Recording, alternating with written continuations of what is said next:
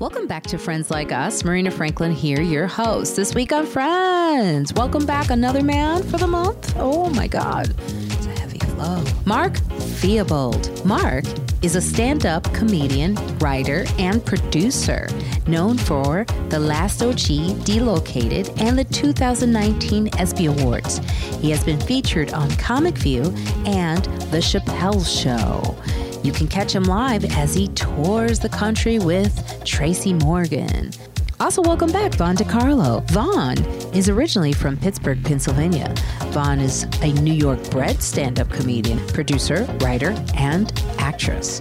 She has been a featured comedian on HBO's Pause with Sam Jay, Laugh Mobs, Laugh Tracks on True TV and HBO Max. She was a CNN talking head up for the year-end wrap-up special. She was the first woman and the first comedian to host her own show on the Sirius XM NBA channel. Vaughn DiCarlo is the executive producer of the documentary Killing is Easy on Comedy Central. Her debut comedy album, A Draggable Offense, is available on all major platforms and can be heard on the She's So Funny and Laugh Out Loud radio stations on Sirius XM. Look out for Vaughn DiCarlo in the upcoming rom-com film Switch Up and in the indie film Salesman, currently on Amazon Prime. Good to have you back, Vaughn. Catch me at one of my favorite places in the world, Burlington, Vermont. Yes, Vermont. I love Vermont. I'll be headlining there at the Vermont Comedy Club on March 2nd through the 4th. I want to thank all of our listeners of Friends Like Us. Because of you, we make some pretty impressive lists. You can hear us on Google Podcasts Now, Stitcher, Spotify, iHeartRadio, and Apple Podcasts.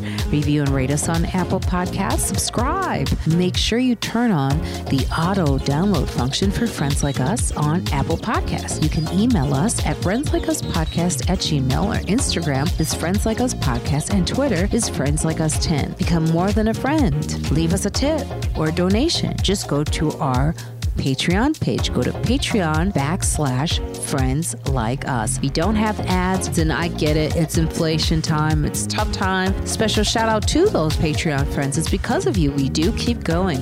And now for our golden friends, you have the option to watch our recordings live every Monday at 1 p.m. Eastern Standard Time backstage. Go to Patreon.com/Friends Like Us and be golden. Thank you, Stacy. Thank you, TB. Merch is available. We have t-shirts, hoodies, coffee mugs, face masks, and tank tops. They're all available. Just go to marinafranklin.com. Weekly on my YouTube channel, I do go live with assistant Evelyn Frick, my wacky friend Dave Juskow. We give updates to the show. We shout out fans who leave reviews. We have surprise guest friends from the podcast stop by. And sometimes we offer free stuff, like tickets to comedy shows. And with Friends Like Us, it'll help you feel not so alone because more content is on the way. Tell a friend you know to check us out. Stay safe. Wash those dirty little hands. Wear a mask still if you want to. It ain't gone. Get vaccinated. Booster up. And Black Lives Matter. Today I have Vaughn DiCarlo and Marina. Mark Theobald. It's been like years. Yeah. All right. What's going on, Marina? What's up, Vaughn? How you doing? All right. We're here. East Coast in the house. Super fantastic. So good to see both of you. It's great to see you. Do you have what kind of Wi-Fi situation do you have going on there? Who, me or Mark? Because we were talking about subscriptions and monthly fees. My Wi-Fi? Mm-hmm. I think I have super Vaughn was fast like, why are you asking about my Wi-Fi? Yeah, what's wrong with my Wi-Fi? Is the connection not good? I'm just curious. Yeah, it's a little pixelated. So I was just curious. What kind? Do you have Verizon? Because I just switched to Verizon. I got Verizon. I'm in LA now, and I have Spectrum. Oh, right, yeah. Yeah, I got rid of Spectrum. It's usually really good. I haven't had any issues. I cursed them out. Spectrum. I only have issues on with you, Marina. So I'm gonna say issues. No. I had a day with them. I had a day with the brother who was gonna tell me that I was wrong. Oh Lord. Here we go. So I said, well, then cancel this whole thing. Because I don't need you giving me your opinion when I know what I know. Did you write a letter first, Marina? You know she wrote a letter. Gotta write a letter. I was close to writing a letter, but since I was already on the phone, I was just like, what he didn't know was I follow up. Oh, does she follow up? So right after that, I got someone else on the phone. And she was like, Miss Franklin, you are absolutely right. So he tried to debate with you when you knew what you were talking about. I was like, yeah, that's right. I was like, I appreciate you for understanding. And since we're on this conversation, because you know that I told him to cancel everything. I don't want to cancel everything. But you could see the order so you could trace it back to him and get his ass. Damn. You don't want to mess with Marina Franklin, like, yo. Marina- Customer service, straight up. She'll get you fired out this. You just had one bad day, and you're like, God damn, I got to lose my job. Marina Franklin? Who is this Marina Franklin? I'm the wrong person. They had to take down their speaker outside that bar that I've been fighting with. Here we go. They had an outdoor speaker. And, okay, you got music on the inside. Now you're going to put it on the outside? So the liquor authority, they called me, and that was like the best week of my life when they called me. And they're like, Miss Franklin, I just want the best week of your life, Marina. Girl, We gotta do a girls trip or something and go on vacation. This is pathetic. That's what Marina does. She is. This is the best memory you have of your lifetime. Marina is a black Karen, and she loves it. She embraces it. Listen, they said we just wanted to do the Reader's Digest version of what's been going on, and that made me incredibly happy. I was like, oh, I'll break it down for you. I was like, and I may be leaving some things out, actually. But I know I'm getting to the most of the points. And then when I mentioned, I said, and they have an outdoor speaker. She said, oh, they have an outdoor speaker. Can you take a picture of that outdoor speaker? And I said, oh, yes. Yes. I'm shocked you didn't have one on file, Marina. You're slipping. You should have had like one. Mark, one of the funniest things I ever learned about Marina, I think it was on this podcast, when she told me that she has a noise meter that she took to the window. Oh, yes. So that's normal for Marina. Where do you even purchase a noise meter? Amazon has everything. Something's wrong with you. You type in noise meter into Amazon and press pay for this item. Opened it up and was like, I got them now. So you don't play. Marina don't play. I get down in the DBs and the DMs. Well, you have decided that this is your life. This is not my life. I mean, it might be my life for that loud noise and speaker because I need my naps and my sleep. Yes. For real. I side with you on the music thing. But imagine during the day, it's okay if you go to a bar and you're having a good time, but imagine living above one and just randomly... Like, you love Beyonce, but when you trying to take a nap... You don't want to hear that. Her feet off. I need my nap. Ain't no dancing shoes in my nap. Did you see the preacher in the Shade Room who was like, y'all can't get down with Beyonce if you believe in the Lord? Yeah, I saw it. I saw that. I was like, oh, find me in the comments. I'm all up in the comment section. I was like, oh, she want to go to the concert so bad. She's so mad at Beyonce. One thing, I'm a Christian woman, praise God, covered in the blood. But what I'll tell you about that woman is her judgment is just as big as any sin that she listed. Child, shut up. Shut up. She might as well get her bounce on because she's sinning just as harshly as she's judging everybody else. I can't stand Christians who get saved and think all of a sudden that makes them better than thou. No, you're projecting all your insecurities and all the sins that you want to do and probably still doing. You're talking too much. Right. Just go bounce it, church girl. Go bounce it. That's my jam too. Yeah, her comments was very upsetting, to be honest. I cannot stand no judgmental people because that moves you away from Christ, honestly. That moves people away from the church. That makes people not want to come because they're like, I'm just going to go and be judged. Right. There's somebody who, you ain't Jesus. Right. She is not Jesus. Right. And you judge it. They found her tweets too, I think. And yeah, I saw her response to that. She was like, that was back in... What did her tweet say? I'm sorry, I missed that. What did they say? Her tweet was basically listing all her sins she did before she got saved in 2015. And her tweets were prior to that. And she used the R word. She was like, all of these retarded tweets was before I got saved. And she's like, I got saved in the shower. And now I know the way, all this stuff. And I was like, girl, the more you talk, the more it sounds like you just got off of somebody's penis listening to Beyonce. Cut it out. Cut it out. I don't have the tweets in front of me, but if you do, Marina, yeah, well, I mean, church people, not all church people, but some church people can be judgmental. But as my preacher said, people come to church. It's like you're saying you can't be sitting in a church, but why do people go to the hospital? You don't go to the hospital if you're well. You go to the hospital if you're sick. So you got to be, you know what I'm saying? Everybody's a work in progress is my point. Just like she was in 2015 or prior to 2015 . So she can't. And she is. That's it, Mark. She still is. She still is. So it's like, why are you judging? She still is. Yeah. So it doesn't make any sense. And if she knows her Bible like I know mine, all 50 of them throughout my Zen house, if you know your Bible like I know mine, then, honey, you know Jesus used the most broken and the most sinful. That's right. Sure did. So get off your high horse. I love religious Vaughn, because Vaughn, I used to call her on Sundays when she did live in New York, and we went for our walks, and she was like, you call me during my church time. Don't call me during church. I have been, I'm church girl. And I'm very spiritual. I am a Christian. Hello. Hey, Jesus. Hey, Jesus. What's up, Jesus?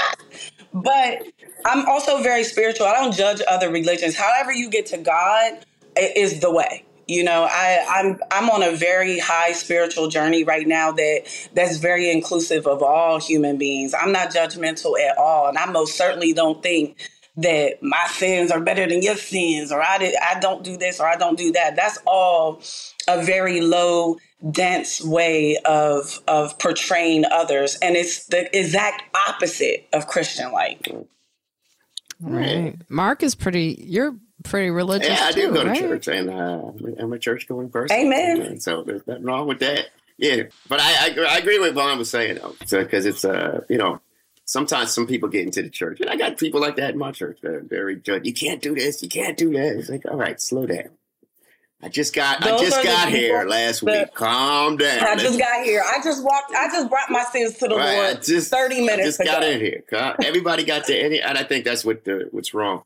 Everybody's got their own walk, individual walk. So you're judging people based off of what you've been through instead of judging what they're going through. You can't judge people by what you've been through. You got to judge them by what they're going through. And you can't even judge them. You just everybody got their own walk. I got my own walk. Bond got your own walk. Marina, you got your own walk. And some people are like, well, your walk ain't fast enough. Well, it ain't for you. It's for me. So leave me and my walk alone. So, exactly. I think you just be encouraging, not discouraging. And that's what I And the people who judge the harshest have the deepest hurt and the deepest pain. Most of the time. And I agree with that. And it's like, that's why I'm like, this woman sounds like she's projecting. You're projecting a lot, because what's in the heart cometh out of the mouth, right? So it's like, let me get the attention off me. And sometimes we fight our own demons by attacking others. Right. That's why I was like, oh, she want to go to the concert so bad that she has to exaggerate the sin aspect of it. And I'm not saying that everything that she was saying is not grounded somewhere or absolutely wrong. Right. But it just felt to me like, you know how when you're like, ooh, I want this cheeseburger right now. And then you start going, eating animals is wrong and red meat is terrible. It's going to give you a heart attack. You start screaming out everything that's wrong because you want that cheeseburger so bad. Right. I was doing that to Colin like, Quinn. Hey, Marina, Mark, if you eat that cheeseburger, you're going to have a heart attack before you get home tonight. You're like, wait, what? Because you don't want you know what, Vaughn? I just realized I had been doing that to Colin Quinn for a whole year about his love for wings. But he had just had a heart attack. So I was like, Colin, you can't be eating wings. Meanwhile, I wanted those wings so two bad. things can be true at one time. Yes, he just had a heart attack. You probably shouldn't eat those wings, but they look good as hell. So let me dig into you. you're going to have but what you're saying is, I'm going to have a heart attack if I eat those wings. So let me project all my shit onto you and care about you at the same time. Yes. You know, now that we're talking about Beyonce, this is the day after the Super Bowl, and what is it? The Chiefs won? Yes. Did I get that right? And I want some money. Congratulations. Snap. Really?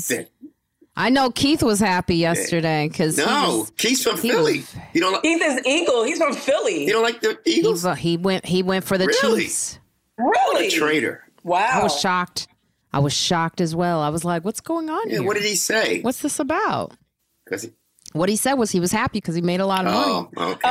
Okay. So what I understand about Keith is he's from Philly, so he's probably an Eagles fan, like go Eagles. But much like myself, I'm a Knicks fan, but I have perspective. I'm not insane. Right. I know they're not going to win when they're not going to win. They're not going to win. So win. I will bet against my own team out of clear perspective. Exactly. So it sounds like he had a clear perspective and won money on the Chiefs, but probably is still a Phillies fan. I'm assuming. I don't know. Yeah, he was quiet when I asked him. I said, because he used to be a big Eagles fan. I remember Keith was a big Eagles fan, so I'm shocked. Philly people are ridiculous. Ridiculous. When I do Philly, Punchline, Helium, anywhere in Philly, right? As soon as I open my mouth and start with my head, I'm from Pittsburgh, boo! I'm like, no. Everybody calm down. I said I was from Pittsburgh. I'm not waving a terrible towel right now. Relax. Right. I'm a basketball fan. And then I go, Sixers suck. Let's go Knicks. And then I get booed again. But that's because I like torture.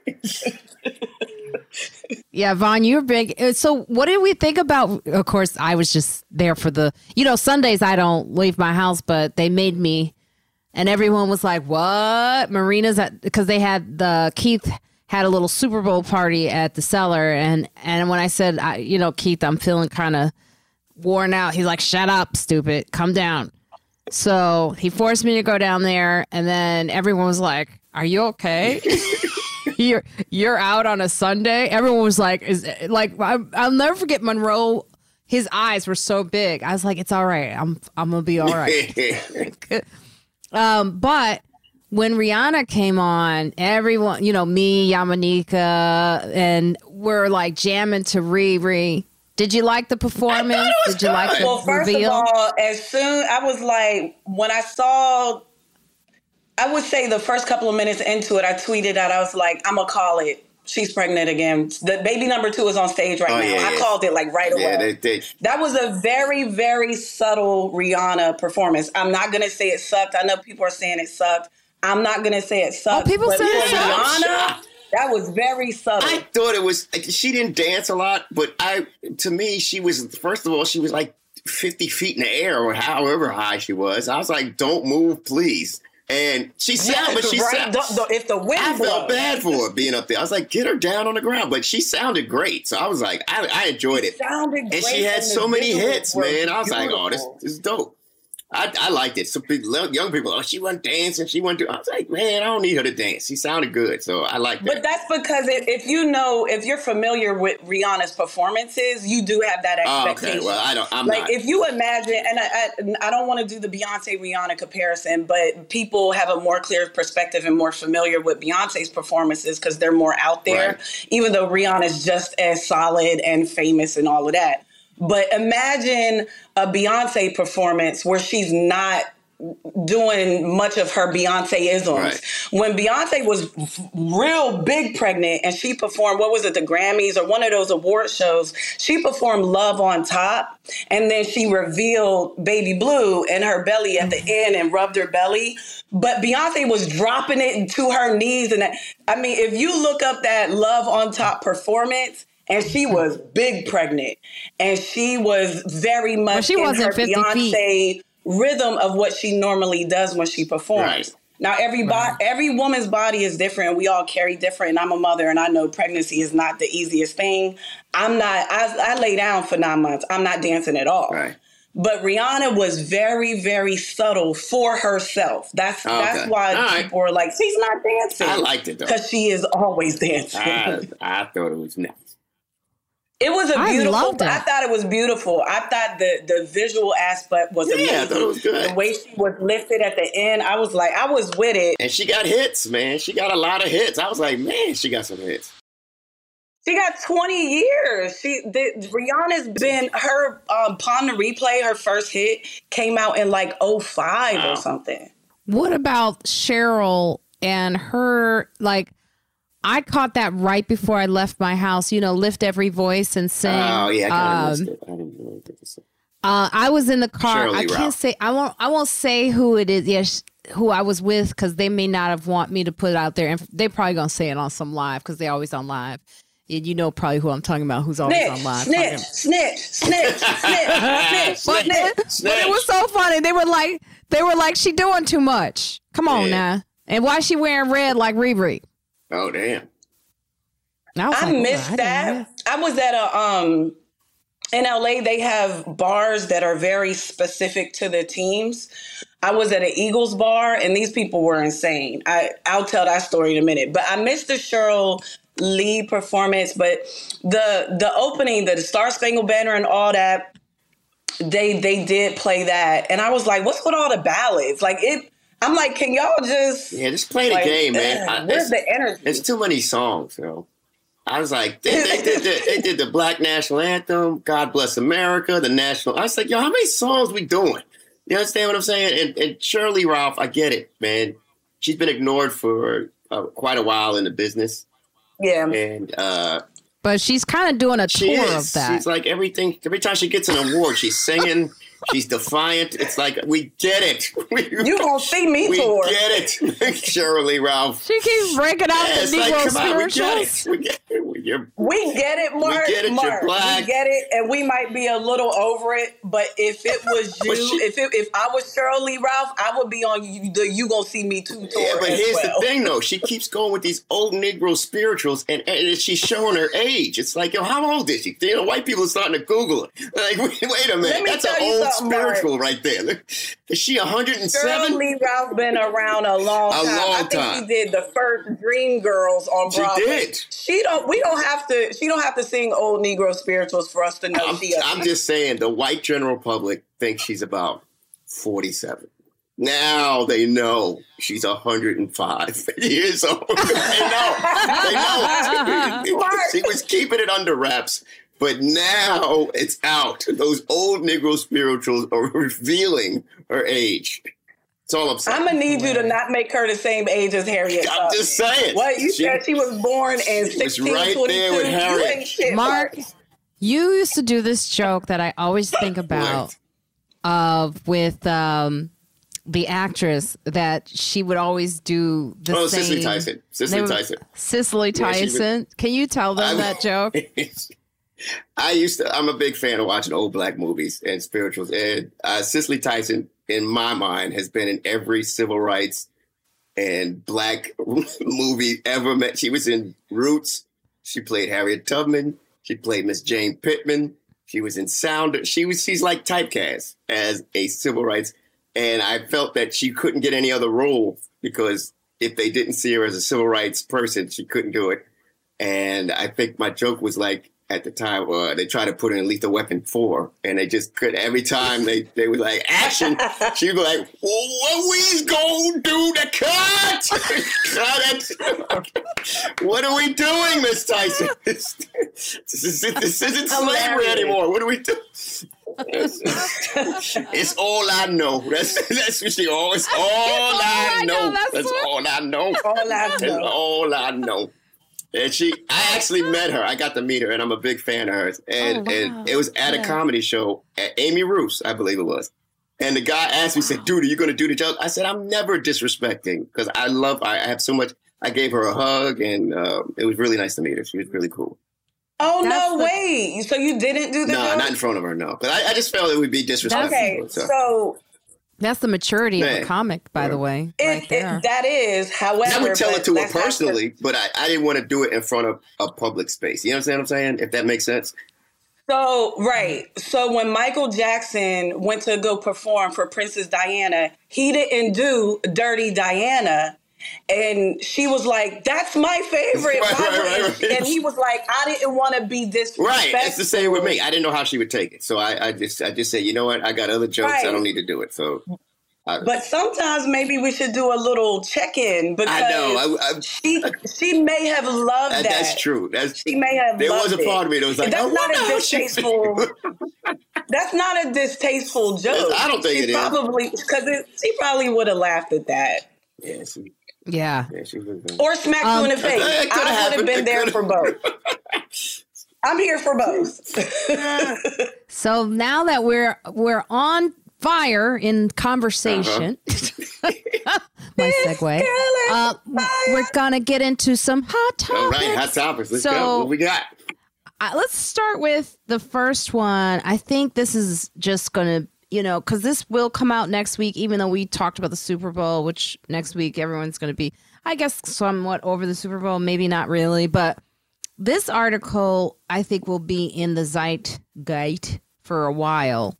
About childbirth is deadlier for Black families, even when they're rich, and expansive studies finding this. Now, of course, I always talk to my uncle about these studies. He's always very like, why do they always, you got to be careful of the studies. You got to wonder like how it's being addressed. This article, it seems like this study is unique, however, they say, because it's the first of its size to show how the risks of childbirth vary by both race and parental income, and how Black families, regardless of their socioeconomic status, are disproportionately affected. The research also shows that premature infants born to poor parents are more likely to die than those of rich families. The one group, however, that does not gain protection by being rich Black people. is Black mothers and babies. Did you get a chance to read the article? I didn't get a chance to read the article, but I know about that for years. So that's been going around for years. It's just like it's almost it's weird. It's almost like there's an explanation for. I know it even comes down to. I follow a guy on Instagram. I can't remember his name, but he's in the medical field. But he talks about all these studies where Black people are disproportionately not given the same test, aren't given the same health care, aren't given, it's just weird.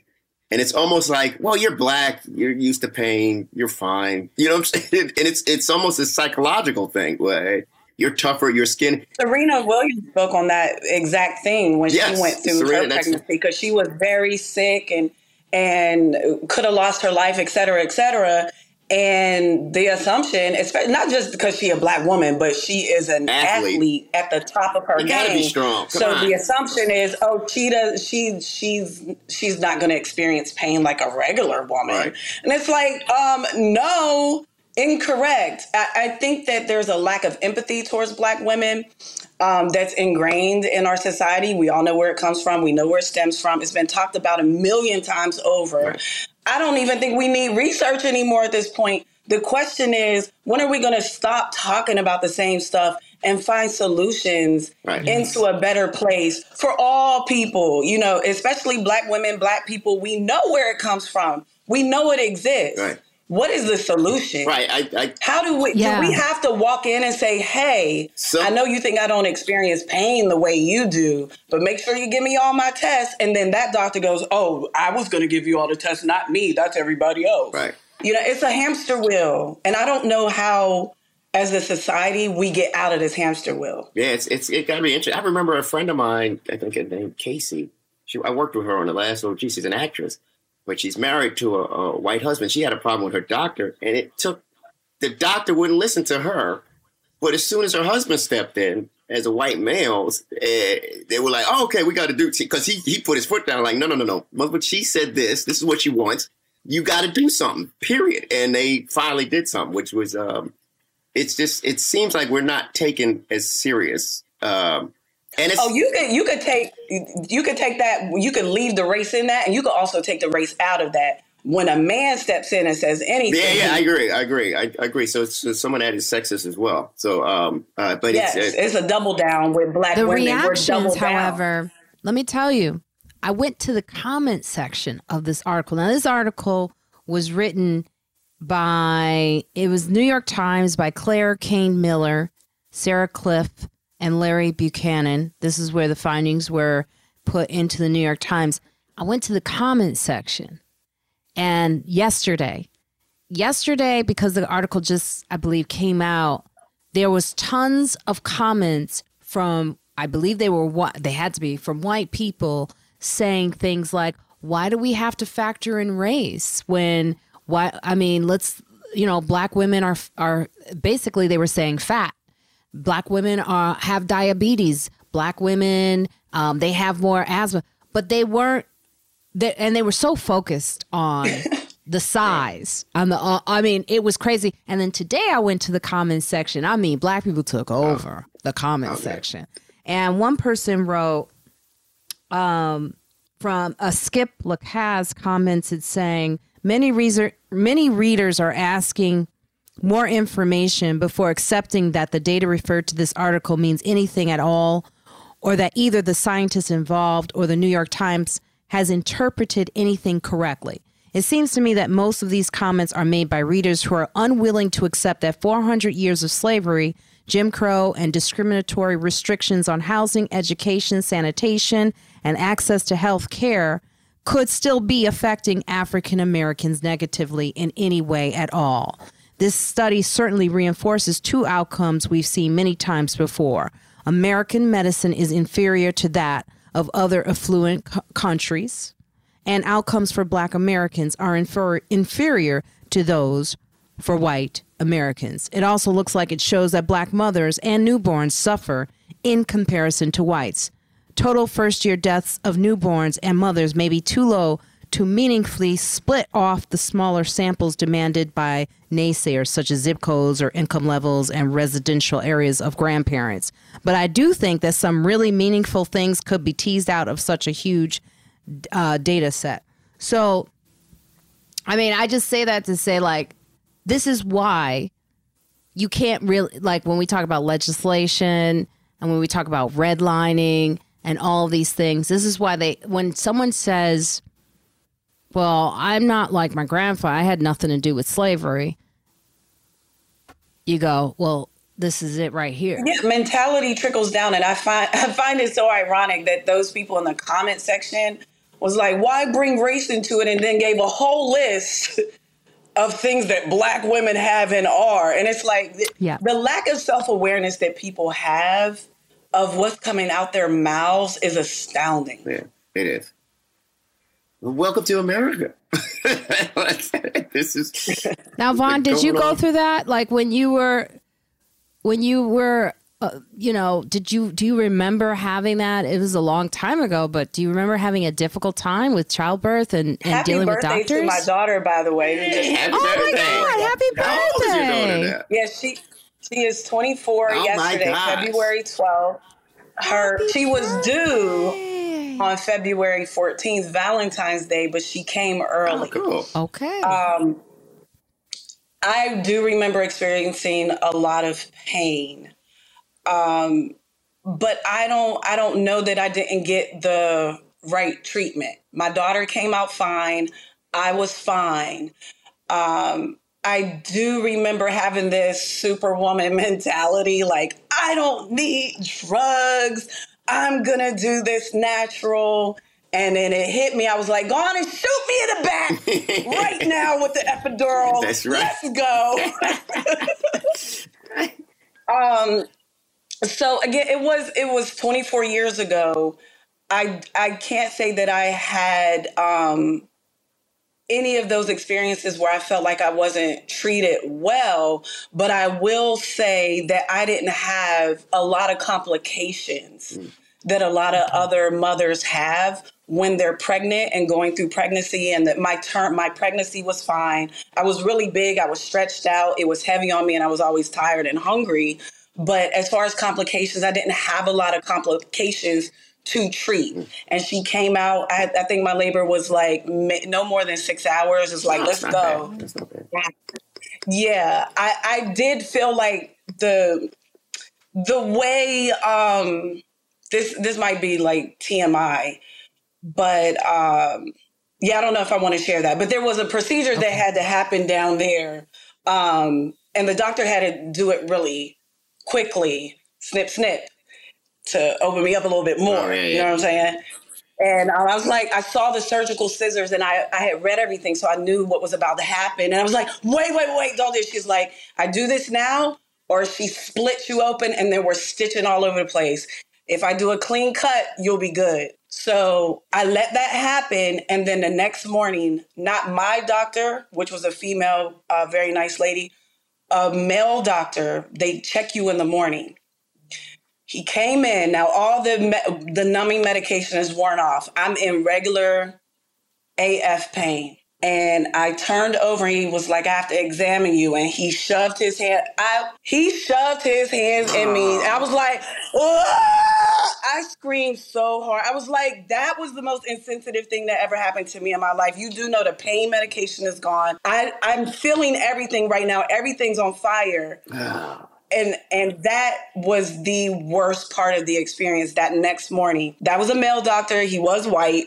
I didn't read much into it at the time because 5 minutes later, they were like, baby's here, give her your boob. You know, Right. When you become a mother, you become just this object of a milk pumping machine that's taking care of the baby and nobody cares about your pain.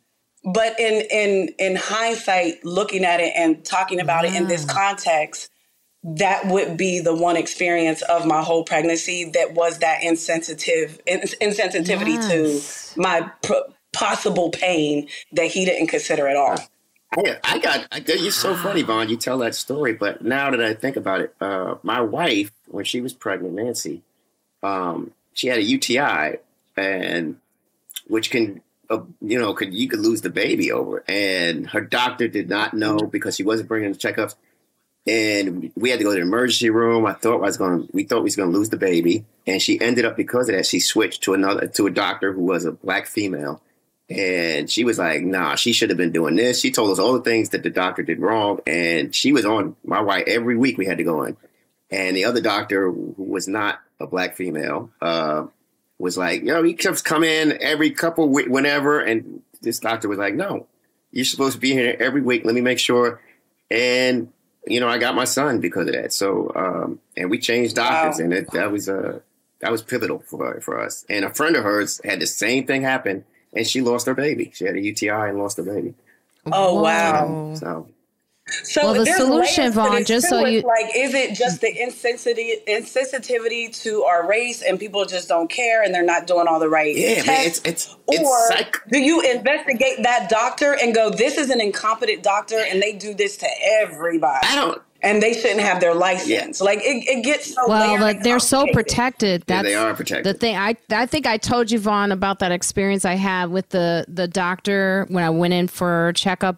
Remember, and she said I gained weight. She was like, she's telling me how much you could be eating too much vegetables, and I was like, by the way, like I gained weight now, but then I hadn't.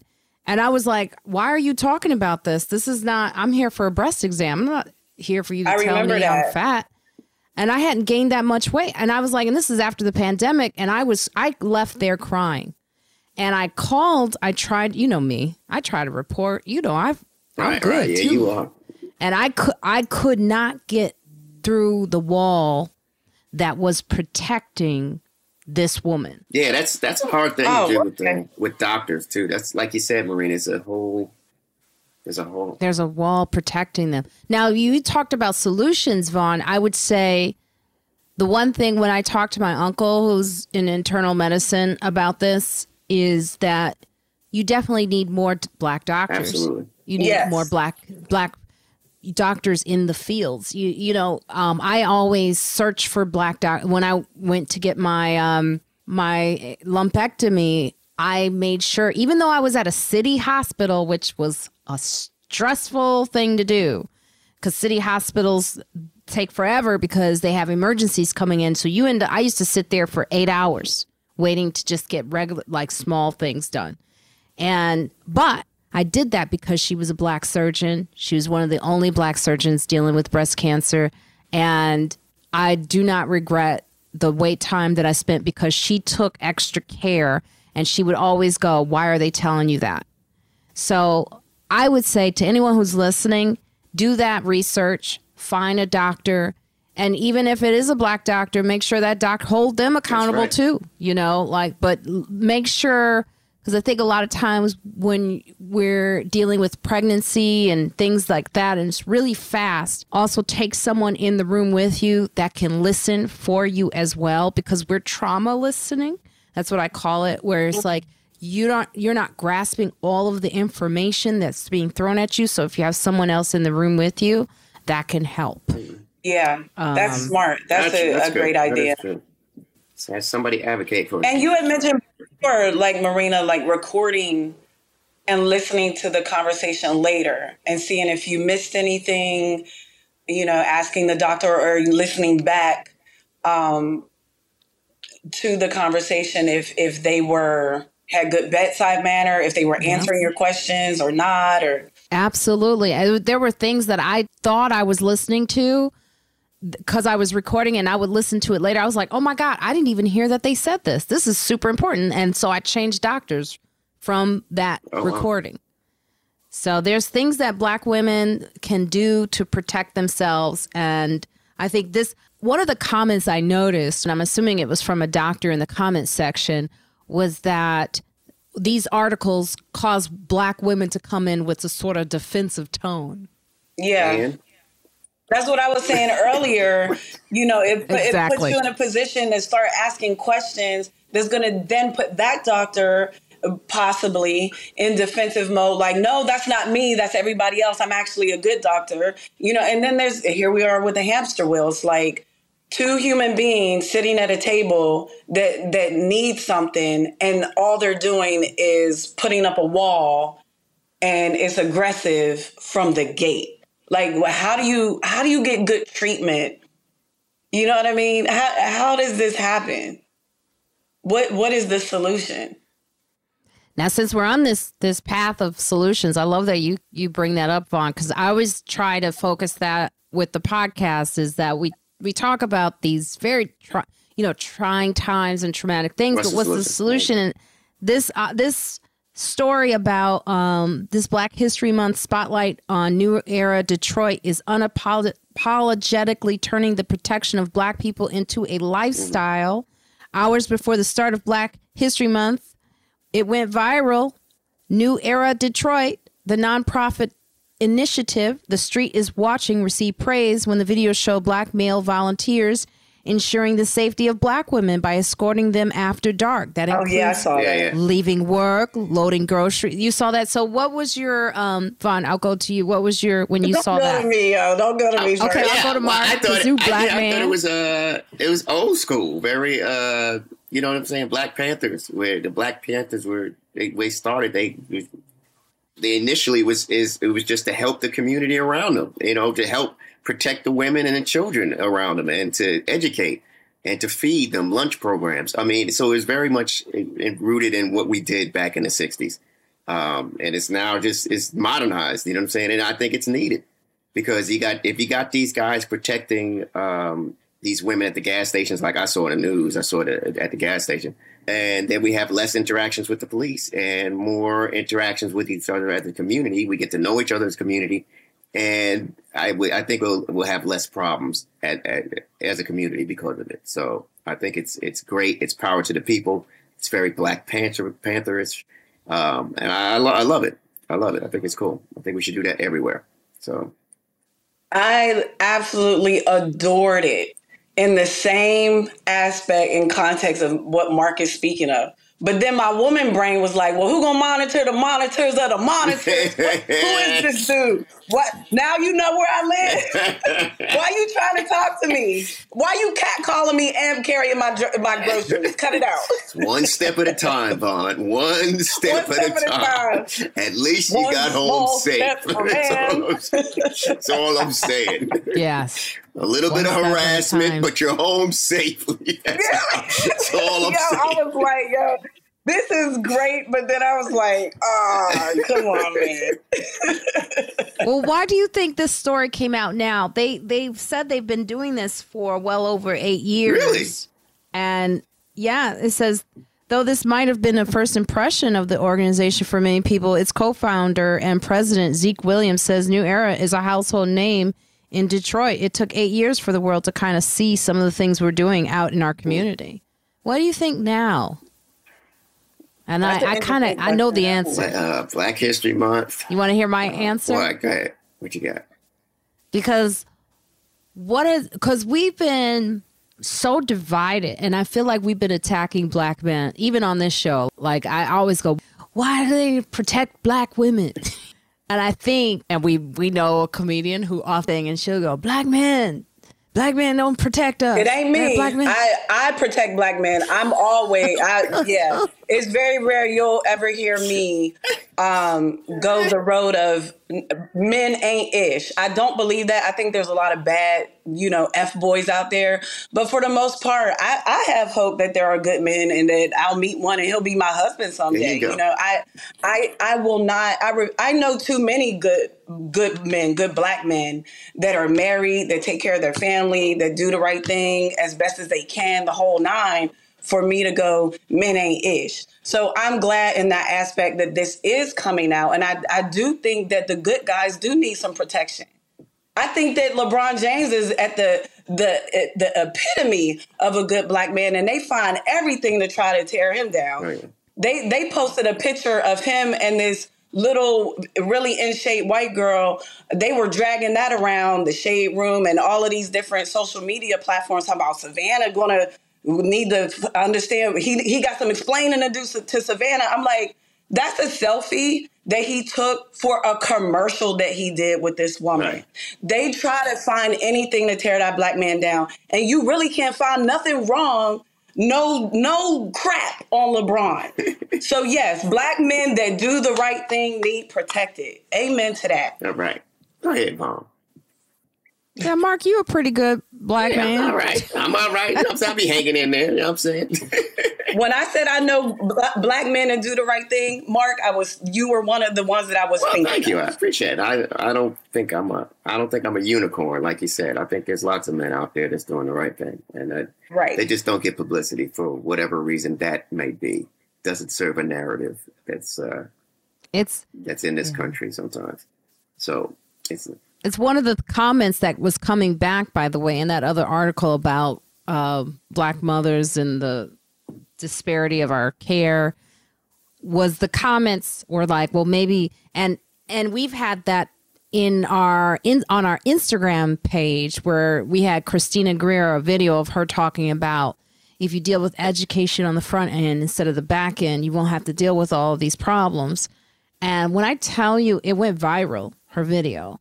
But it went viral because so many trolls were in there attacking her and going, well, maybe you just need a father figure. Maybe you need more present dads in your household should be the priority on the front end. And same thing with this conversation about the disparity, with care. They were like, well, maybe you should focus in on having a father in your house.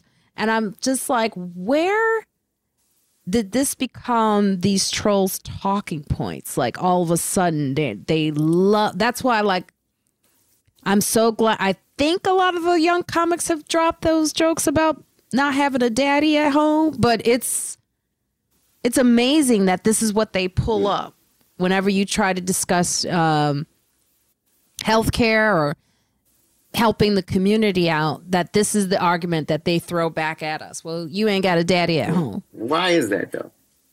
Nobody wants to answer that one.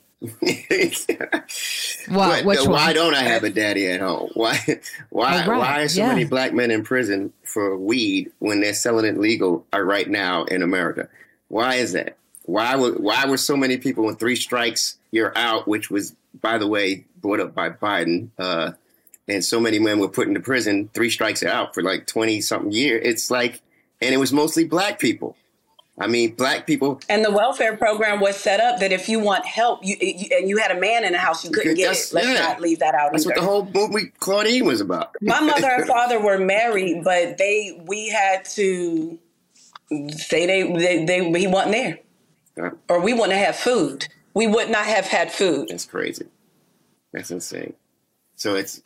And I think about slavery. And think about it's so funny that they forgot what they actually caused. Yeah, that's the part that cracks you up. It's like they don't want to go into that history at all. Whenever it comes to slavery, goes, it wasn't us.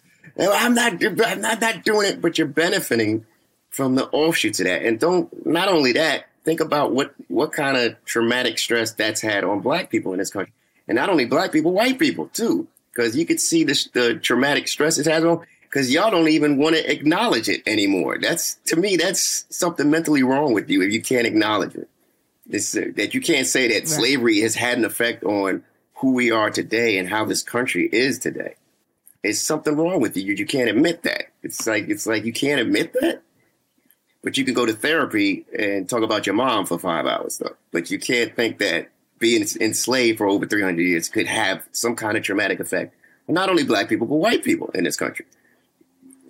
Well, you're asking a lot of people who are arrogant and not aware, like they have no self-awareness and they're projecting everything outwardly to look inward. I just think it's denial, and I just think that's part of the mental illness. It's denial, but like part of the denial is to accept things that are true and not be in denial. You have to first go, okay, let me look inward. It's like alcohol, right? Like an alcoholic. That's like, I had 1, 2, maybe 2 drinks. Now I'm an alcoholic. Yes, 5 Heartbeats. You are a mess, Eddie Kane. You're a mess. But it's not until Eddie Kane looked inward and said, you know what, I am a mess. And now he's singing a song at the end of the 5 Heartbeats, making everybody cry. People have to look inward. And until they do that, they're just going to be projecting outward. Right. That's right. Now, back to another solution. Rep. Barbara Lee is expected to launch her Senate campaign this month. There are currently no Black women in the U.S. Senate. So here it is. But Representative Barbara Lee may change that. Representative Lee is expected to launch her campaign for Senator Dianne Feinstein by the end of the month and is allegedly timed to match up with, right now, Black History Month. The race for the seat has already begun, despite the fact that Senator Feinstein has not formally announced whether she'll run again in 2024. Calls for the 89-year-old senator to step down increased due to concerns for her cognitive health. And California Representatives Adam Schiff and Katie Porter have already announced that they will be running for the seat. So, and Nancy Pelosi, by the way, endorsed Rep. Schiff for the Senate earlier this month. So this is going to be a tough race for Lee. What are we thinking? Now, you're in California, Vaughn. Are you aware of their politics since you're new to not much. living there? I'm just, I'm first of all, I'm not super deep into politics, so it's not like I know everybody's history. Which the first thing I do need to know more about her and everybody, because we all have to make solid, good decisions when we're casting our votes. But one of the things I want to I don't know much about Barbara Lee. I feel like I don't know much. No. Okay. So one of the things we have to be careful of as Black people also is just looking at a complexion and going, oh, this is fine. I'm just going to vote for the complexion. Right.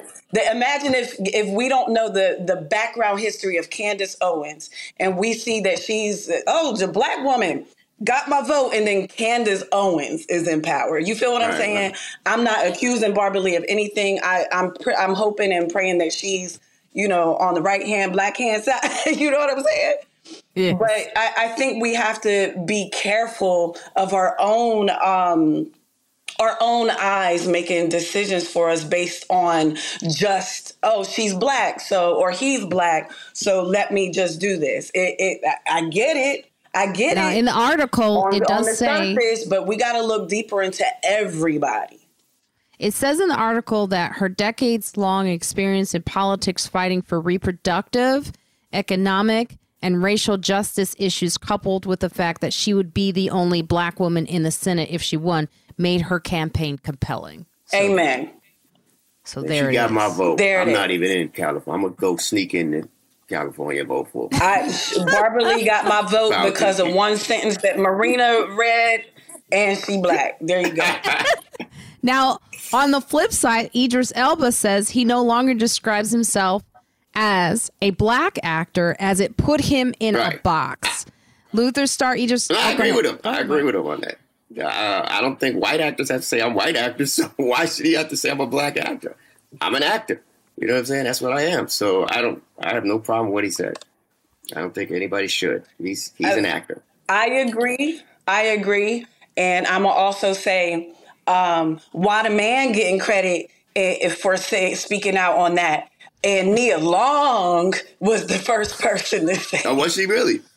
Was she? Yeah, Nia Long recently, before I knew about I don't know timelines, but before I heard about the Idris thing, and he's not American, he black, but he's not American. But Nia Long said, calling our films black films, that she's no longer going to do that anymore because it puts us in a box that we shouldn't be in. Not necessarily. I'm saying it. I'm not quoting her properly, but she had the same sentiment behind it. Like, white films don't have to say we white films. Why do we constantly have to say this is a black film, a black film, a black film? She said she was going to stop doing that, and then I started hearing about Sir Idris. But okay. We always hear male voices louder. He's a knight. He's Sir Idris. Has he been knighted? Sir Idris. Isn't he from somewhere where they say sir and shit? No, he's from England. He is. But I'm just saying, I don't know if he was knighted yet. Is he knighted? Sire? Should I say sire? Should I say sire or sir? He's a good DJ, too, I heard. He's a very good DJ. Yeah, he does house music, but he's not my favorite DJ. But he looks good. He used to work at Caroline's. At the door. Yeah, that's right. He's a very attractive DJ. But, I will say this, like, I do find it interesting that Idris has to say it and Dwayne Johnson does not have to talk about it at all. It's never been brought to his, The Rock. We've talked about this before. Yeah. We've talked about this before. The Rock has never had to, I don't think, I could be wrong, but I haven't seen articles where The Rock has had to talk about this. Not at all. Well, you know what? The Rock came into the film industry already a superstar. So I'm wondering if The Rock started his career just as an actor and became a superstar off of acting, if it would have been like black film, black film, black film. The Rock is already a celebrity, superstar, famous person coming into film. Like, you cannot overlook the fact that the WWE, which used to be WWF, did not catapult his career into a particular place in a crossover effect. You understand what I'm saying? Yeah. But I do wonder if he has intentionally not brought up race because it would detract from what he is as a celebrity today, because I don't think white people think of him as black on appearance alone. I think they don't. This is where I'm going. I don't think white people want to think of him as being black, and that's the problem I have. I would have liked to have been more prepared because I would dig it up and find it. But The Rock do talk about him being black. He does not. Absolutely. Oh yeah. I don't think white people hear it. No. I guess my point is Young Rock, his show Young Rock on, I think it was NBC or whatever, which I absolutely adore. If you're a rock fan or a wrestling fan like myself, you will love that show. And Rock talks about his whole history in that and his family and stuff. Yeah, he doesn't shy away from his blackness at all. So I didn't pull it all up and I don't have all the receipts in front of me. Mm-hmm. But The Rock does not put himself out there like he's not a black man. Yeah, I think white people, I think that is the one thing I would say why it would be important to sort of make an emphasis on being black, only because I think it's interesting how some white people would prefer you not to talk about it. That's the only thing. I understand, I know he's black because he did a Tyler Perry movie. So and I know he's black. Let me tell you something. Oh, he did a Tyler Perry movie? He did. Well, then he checked the box. How Do I Get Married Too? He was at the end. And let me just say this too, as a very high yellow black woman And I'm slightly insulted when people go, biracial black. As a black woman, but biracial black woman, let me tell you who's never confused about my blackness. It's never on the table for white people. White people know The Rock is black. Oh, okay. They know it. The only people that question my blackness be my own people. Don't get me on my soapbox. Don't get me on my soapbox. The Rock does talk about his blackness. He does not try to act like he's not. Right. He's not that one. And by the way, Black Adam, shout out to Mo Amer. He killed that. Oh, yeah, he was good at it. He was good at it. Yeah, Mo was great. So when I saw Mo him. pop up, I would, first of all, Black Adam was great. the first movie I saw in the theater since COVID. Oh, wow. I forgot you could go to the movies. And I went to the movies out here in LA to see Black Adam. I love The Rock. And I was like, this is going to be my great first back into the movie theater. And I'm sitting there and the car pulls up and I was like, that looks like Mo. And I was like so proud. And I was like, oh, too bad he's probably going to die soon. Because, I'm thinking it's just a quick appearance. He got a short, quick part. He's a whole lead. Yeah, no, and not only is Mo like a whole lead, he did so well. That character is so fun that I fully expect to see him in the sequel. Like the Black Adam sequel wouldn't even be right without Mo's character. Yeah, so shout out to Mo. That I was so proud. I loved it too. Yeah, I was so proud. So happy he made it without getting killed in the first scene. Unfortunately, they're not going to continue this. Yeah, are they definitely not going to continue it? Yeah, that's what they announced. They said they weren't going to continue. That's crazy. Yeah. Are you kidding me? What happened? No, I'm not. I forget. It's one of those things that I follow because I follow the stock so hard. DC's been cutting everything, man. They cut they've been Wonder cutting Woman, everything. They cutting everybody.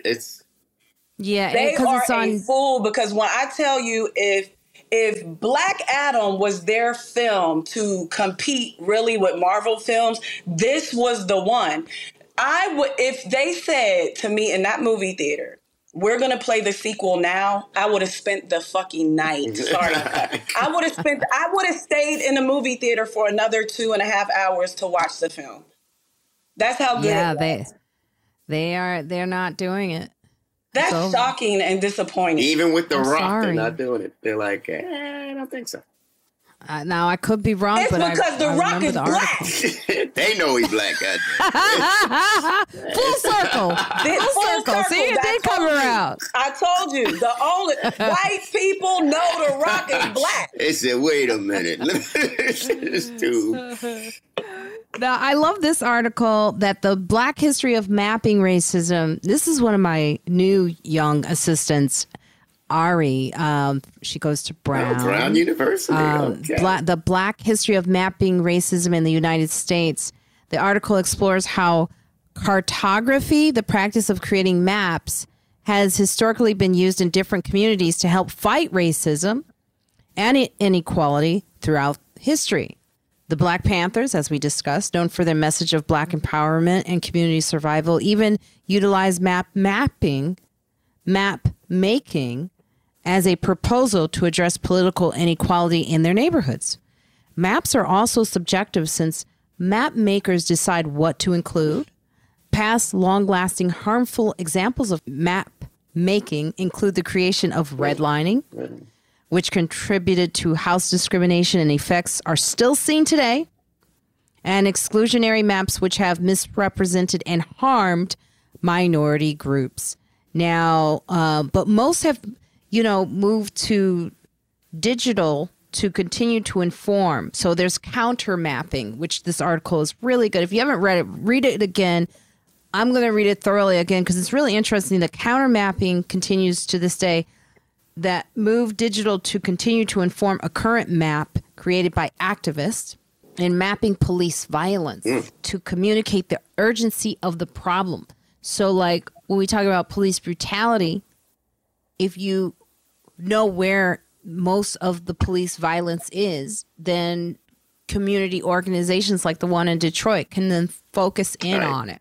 It's very, what's the word I'm looking for? It's very active, proactive. That's great. So it's like, what do you focus it on maps? I mean, I've never looked at a map. Someone gave me a map this week, and I said, "Get that out of my face," because I just can't. Like, if I'm in a car and someone wants directions, and they show. I remember Bill Burr once years ago. We were going to a college, and he gave me a map to help him navigate, and he said, "Are you even reading that? You look like you're just looking at the colors." And I was like, I've never really thought about like focusing on maps as far as like for myself strategically, like where I want to move, where I want to think about like raising children. Do you ever look at maps in this way? So here's the thing. Two things can be true at one time, and that's most of life, right? Nothing is just rigid on one side. It's life is this whole gray area. So while I think the counter mapping sounds great and identifying where are we having the most issues and let's target that, I think that's great. I don't want to trash that. But at the same time, I'm like, we spent all this time creating a map. Just do a whole full overhaul of the entire American system of things so that it trickles down from the top of the authority all the way down to the bottom in policing it, because what happens if we're just focused, it's mostly in this area, and then this area over here that wasn't even on the map pops up next year with 10 brutal beatings and 3 killings within a police department, then what? Well, we weren't healing this part of the country. We were healing this part of the country. It's across the board. It's across the board. And we know that because America is a huge place, and all the effects, all the systemic racism, the effects from slavery, all of that happens in every part of this country. Just because it's happening somewhere more than the other doesn't mean it's not a problem. So what's the solution in just a blanket figuring this crap out? Not just spending all this time creating this map with all these colors and then focusing on these areas and acting like, well, such and such part of USA wasn't on the map, so we're good over here. You're probably not. You just haven't been caught yet. Right. I think mapping is just, it's been happening since the beginning of time. And I mean, mapping was done. Green Book, the movie, was about basically mapping or to navigate our way through. You go back to Harriet Tubman. She was mapping ways to go to bring slaves up north to North New York and to Canada for freedom. So I mean, it's just a progression of what we're doing. So I don't have a problem with it. I just think it can't be it's got to be like on an app or something, because otherwise we ain't gonna look at it. So you got to modernize it. That's all I'm saying. That's right. Get some business, get some ads in there. Just plug it right into Google Maps. That's what I'm saying. Put it in a map. That's all I'm saying. So when you put your navigation in, it pops up. Don't drive this place while black. Yeah, don't go over there. You will get pulled over. It's also a good way, a strategy for politicians, like local, like communities, and like specifically like in Harlem, if you can show where they're not receiving good air, or where they're putting most of injection sites, where they're putting more truck stops, if you can pinpoint that it's happening more in an area of marginalized groups, then you have the facts, and you can point that out and say, this is the thing that we need to address. That in New York City, Harlem, and, was a dumping ground for most things that they wouldn't do below 110th Street. I love seeing right now, they have a group that's going around collecting garbage on the streets of Harlem. Because I remember taking a car up from the cellar, and you go through most of Manhattan, and you go through Madison Avenue, you go all the way up, 59th Street to 110th, and you'll see, wow, these streets look clean. There's no garbage cans like knocked over. There's no garbage on the streets. That's intentional. So I love seeing what I'm seeing now. I'm seeing like groups coming out and collecting garbage. I don't know I think that's my councilwoman, Kristen Jordan, who I love, who I go to the community meetings on Mondays, and I talk with them, and we talk about how we can protect and clean up these streets, really. you know. And like I've said before on here, you know, they tried to put up a high rise when they didn't get their way because it wasn't affordable for everyone. They decided to make it a truck stop. Yeah, which is going to be creating more asthma, Harlem. So I love that she's shining light on this. I love that more people are getting involved. I love the community getting together. Because I think what happens is overall, like the whole world becomes overwhelming for some people. So when sometimes you look at just what's happening on your neighborhood and your block and you see there are people working on solutions, it feels less overwhelming and you go, oh, okay, there are groups getting it done. So that's good. That's good. I love that Emmett Till, and then we'll get out. Relatives lawsuit seeks to serve white woman's arrest warrant. Wow. I can't believe she's still alive. A relative. She is still alive. A relative of Emmett Till has filed a lawsuit seeking the arrest of the white woman whose allegations resulted in the 14-year-old black boy's kidnapping, torture, and murder nearly 70 years ago. Early this week, Till's cousin, Patricia Sterling, filed a federal lawsuit against Ricky Banks, the sheriff in Leflore County, Mississippi, seeking to compel the elected official to serve a 1955 arrest warrant against Carolyn Bryan Donham. In August of 1955, this is when this happened. So, yeah, it's amazing. I'm glad they're showing this story because we have seen for Holocaust survivors, and when they go back, with in Germany, they're still finding people who helped kill Jews, and they still convict them. So why not? I agree. Why not? Why not take her down? But I have no faith that it will happen. For some reason, I just don't think it's going to happen. I don't know. Because it's going to be like, well, how do they prove that she, you know what I'm saying? Because the person that was there or the people that were there probably aren't around except for her. Emmett's not around. You know what I'm saying? So how do we even prove it? I don't know. In a court of law, I'm thinking. Well, it depends on what the actual charges are. You know what I mean? Are they charging her with murder? Accessory? I don't think she's the one who actually killed him, but she triggered the lynching by her accusation. What are the actual charges? Because that's when, a lot of these, we read the articles as just regular citizens reading stuff. But when you get into the actual law and the courtroom and these cases and how the lawyers and everybody be breaking these down into these tiny little details, that's when it gets important. All right, so what are the actual charges? And how, like Mark said, can this be proven? I'm not sure. That's why you can look at the Holocaust. That's why you can look at the Holocaust and look at how they've charged people who were secretaries. Yeah. Right, exactly. So maybe use that as a blueprint. I'm not a lawyer. I don't know how this stuff works. That ain't gonna happen. But use that as a blueprint for this.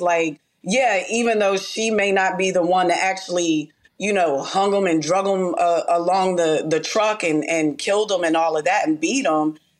The results of what she did triggered and started this whole lynching. So maybe use that as a blueprint. I don't know. But they better hurry up because she's 80, 90 or something. So they better hurry up. Got don't even know. Just lock her up. She don't know. Just tell us an old folk phone. Put her in a goddamn prison. Just sit down and shut up. Because we've seen that. We've seen old German Nazis. I've seen one 90 something. They put them. They're like, yo, you going to put you on trial, my man. And here's the thing is, a lot of people would say, well, how are you going to prove it? Just like I said, how are you going to prove it in the court of law? But Emmett Till wasn't afforded that. You know what I'm saying? It was just, you touched a white woman. They dragged him out of his house. Wasn't no trial. Wasn't no nothing. So, and now we gotta sit here and give her the respect that he never got. And go in a trial. I 100% agree with that, Mark. I have a real problem with I wasn't... Wait, I have a real issue. I wasn't saying that she should get something that Emmett didn't get. No. I'm saying the same thing you are. I'm saying that how do we prove? I'm saying the same thing. I was like, how do we prove this in a court of law? Because I know that's what's going to happen. We're not going to be able to do to her what was done to Emmett. But I just find it ironic that I know that all those things will come up, that people will be like, well, how do you prove it? How do you, nobody's alive. And back then, how did you prove what she said was true? You didn't. You took her word for it and murdered this young kid and drowned him. So it's like, you know, she's getting something that he never got. And she's 89. Like I said, she's got dementia. Just lock her up. She don't know the difference. God dang it. Put her in a goddamn. She got her whole life. What year was that Emmett Till died? Do the math on how many years of life she got to live. I know. And living her life. Right. Yeah. It's so sad. It is sad. That's why I was like hesitant about doing the earthquake toll because there's so many sad stories in this. Yeah, Maria, what's going on? We got a lot of sad stories. My interns are just, you know, they're my assistants. They put all these articles. You know, there was a story about two guys falling in an M&M chocolate factory thing. You know, my new young. Did they live? I was Did like, they live? They did. They did live through it. And it was kind of like the Willy Wonka chocolate factory. That's what.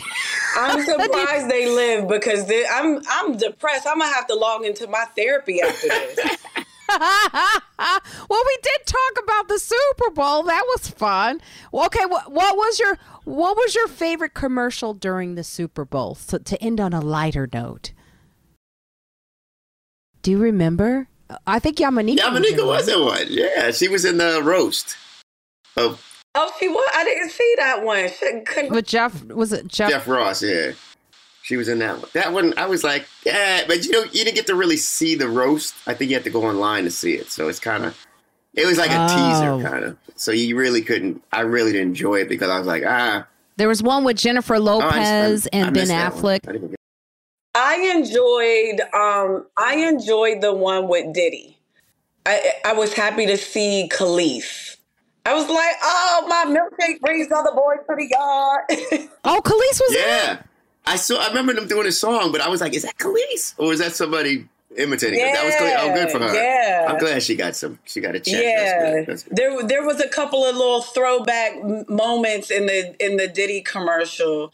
What's interesting is I remember a lot of the commercials. I don't remember what the commercials were for. Was that for Uber? I know. What was it for? I don't even know. I think it was Uber, though. I think these you're right. commercials be so fascinating, but you forget you don't know what it's who it's for. Yeah. Was it Toyota? Was it Doritos? I don't know, but I saw Diddy and Khalees. They had one. My milkshake brings other boys to the yard. Yes, I saw all of that. It was funny. It was Uber, though. You're right. It was Uber. But they had another one. It was Uber? Okay. They had another one with a bunch of protesters. I was thinking you meant Khalees Hawkins. I was like, Khalees got a check? Singer. Oh, the singer. Yeah. Do you know what I realize about commercials? Commercials, although I hate them, I miss them in a sense because like I stream a lot more now. And so you end up not taking breaks to go to the bathroom. And so like, I was like, oh, we need commercial. I need a break. Like Abby was on here and she had just said this about like, kids now, they're like just watching TV all day because there's no commercial break. And I'll end up spending like hours just like watching TV. Like I used to use the commercials to like wash the dishes for a second, check my food. Now I don't. I kind of miss commercials. Well, I still get commercials on everything because I don't pay the additional money it costs to not have commercials. So that's y'all fault. So Vaughn is cheap, and therefore shit. No, Vaughn is frugal. Y'all rich people go ahead and pay to not have ads. I'm gonna keep all the ads. So, do you have the low tier on Netflix? I don't know what I have because I'm still logged into my sister's account. Oh, that's about that. They're about to clamp down on that. They're coming for you. The Guess Netflix what? police is coming. As soon as they clamp down on it, I don't have Netflix no more. That'll be interesting because their stock. Speaking of stocks, their stocks has been very good. Their stock. Oh my God! I remember, Mark. I was like, man, Netflix took a dive, and I was, and then I just didn't invest because I was thinking they're just a bad company. Remember, Wall Street gave them a bad grade. I invested in them a while and then they came. Yeah, no, they're looking good. Really? Good. Yeah. What I'm not going to do is pay $5.99, $99, $10. It's so many different streaming It's ridiculous to have. Somebody has to pull all this together, do one monthly package like how cable was. It's just going to go back to cable then, Vaughn. That's cable again. That's what it is. It's going to be cable. And somebody's going to come along and combine it, and it'll be cable. I'm not going to have 15 different $5.99 to $10.99 bills trying to figure out what to stream. Do a package, or I only watch basketball anyway. I'm tired. I can't. That's all the storylines I need is the NBA basketball storylines. Everything else, I'm taking a nap. I don't think they're all going to make it. I don't think they're all going to make it as a streaming platform. I don't know. The one that I have, I don't have Paramount. I don't have Peacock. I don't, those two I don't really, I see them and I'm like, I'm not really drawn except for if there's a movie that's on there and I'm like, oh, I wish I kind of had Paramount. Like Amy's stuff is on Paramount. I kind of like Paramount. I would like to see hers. You like Paramount? It's interesting. They had a commercial too. Yeah, Yellowstone. Yeah. White people love Yellowstone. They love cowboys still. And then, but HBO Max, I have HBO Max. Hulu, I have with commercials. Netflix, I have. But you're right, Vaughn. It's like it's too much. Sometimes it's just like come on. But like I said, I got in an argument with Spectrum, and I'm like, listen, I cut down everything. I was like, I don't need Showtime. I've watched Showtime all of one time. Yeah, I gotta get rid of my Showtime. Now that you just said that. The Mayor was the only thing that I liked. I spend more time staring at those little boxes and what I'm going to choose to watch. By the time I figure it out, I fell asleep and I watched nothing. This has been really great. Look, I don't want to keep you guys too long. This has been a very well organized, fun, fast conversation. We covered all those depressing topics really fast. Thank you for triggering all that I need therapy for. What would I do without you, Marina? I miss you, Vaughn. I miss our walks. I know. I miss you, too. I'll be back in New York probably maybe in May. No, it's not confirmed yet, so I shouldn't speak on it. But when I come back, I'll come in a few days early and try to hang out and stuff, and not just. I'm coming out Thursday. This is gonna be there. Just is it Bria or Brea? Whatever, Bria. I don't know. So Vaughn, can you tell our listeners what you're doing next? No problem. I'll talk about next month. I'm very excited. First of all, this is Von DiCarlo. Thanks for having me, Marina. And my website is funnyvon.com. You could get links to all my social media. If you just want to go straight to my social media, it's at Von DiCarlo across all platforms, VONDECARLO. Please do follow me. I appreciate all the support. And next month, I am going to be in Australia. I'm so excited. I'm doing the Humankind Festival, which is a festival of all things. It's going to be a spiritual, uplifting journey for me. And I get to do comedy on comedy night at a huge theater. I'm so excited. I get to make people laugh, and I'm going to be there for the entire festival, bouncing around all over the place, doing all kind of retreats and listening to speakers. I cannot wait. This I attracted to myself for sure. This is right up my alley. So if you happen to be at the Humankind Festival at the Luna Park in Sydney, Australia next month, I believe it's March 16th through 17th, I will be there with big smiles, happy to be there, face 100%. I will be posting about it a lot on my Instagram. Again, follow me at Von DiCarlo. Funnyvon.com for my website. For all other shows, there's a lot of stuff happening. Thank you for your support. And with friends like us, who needs racism? In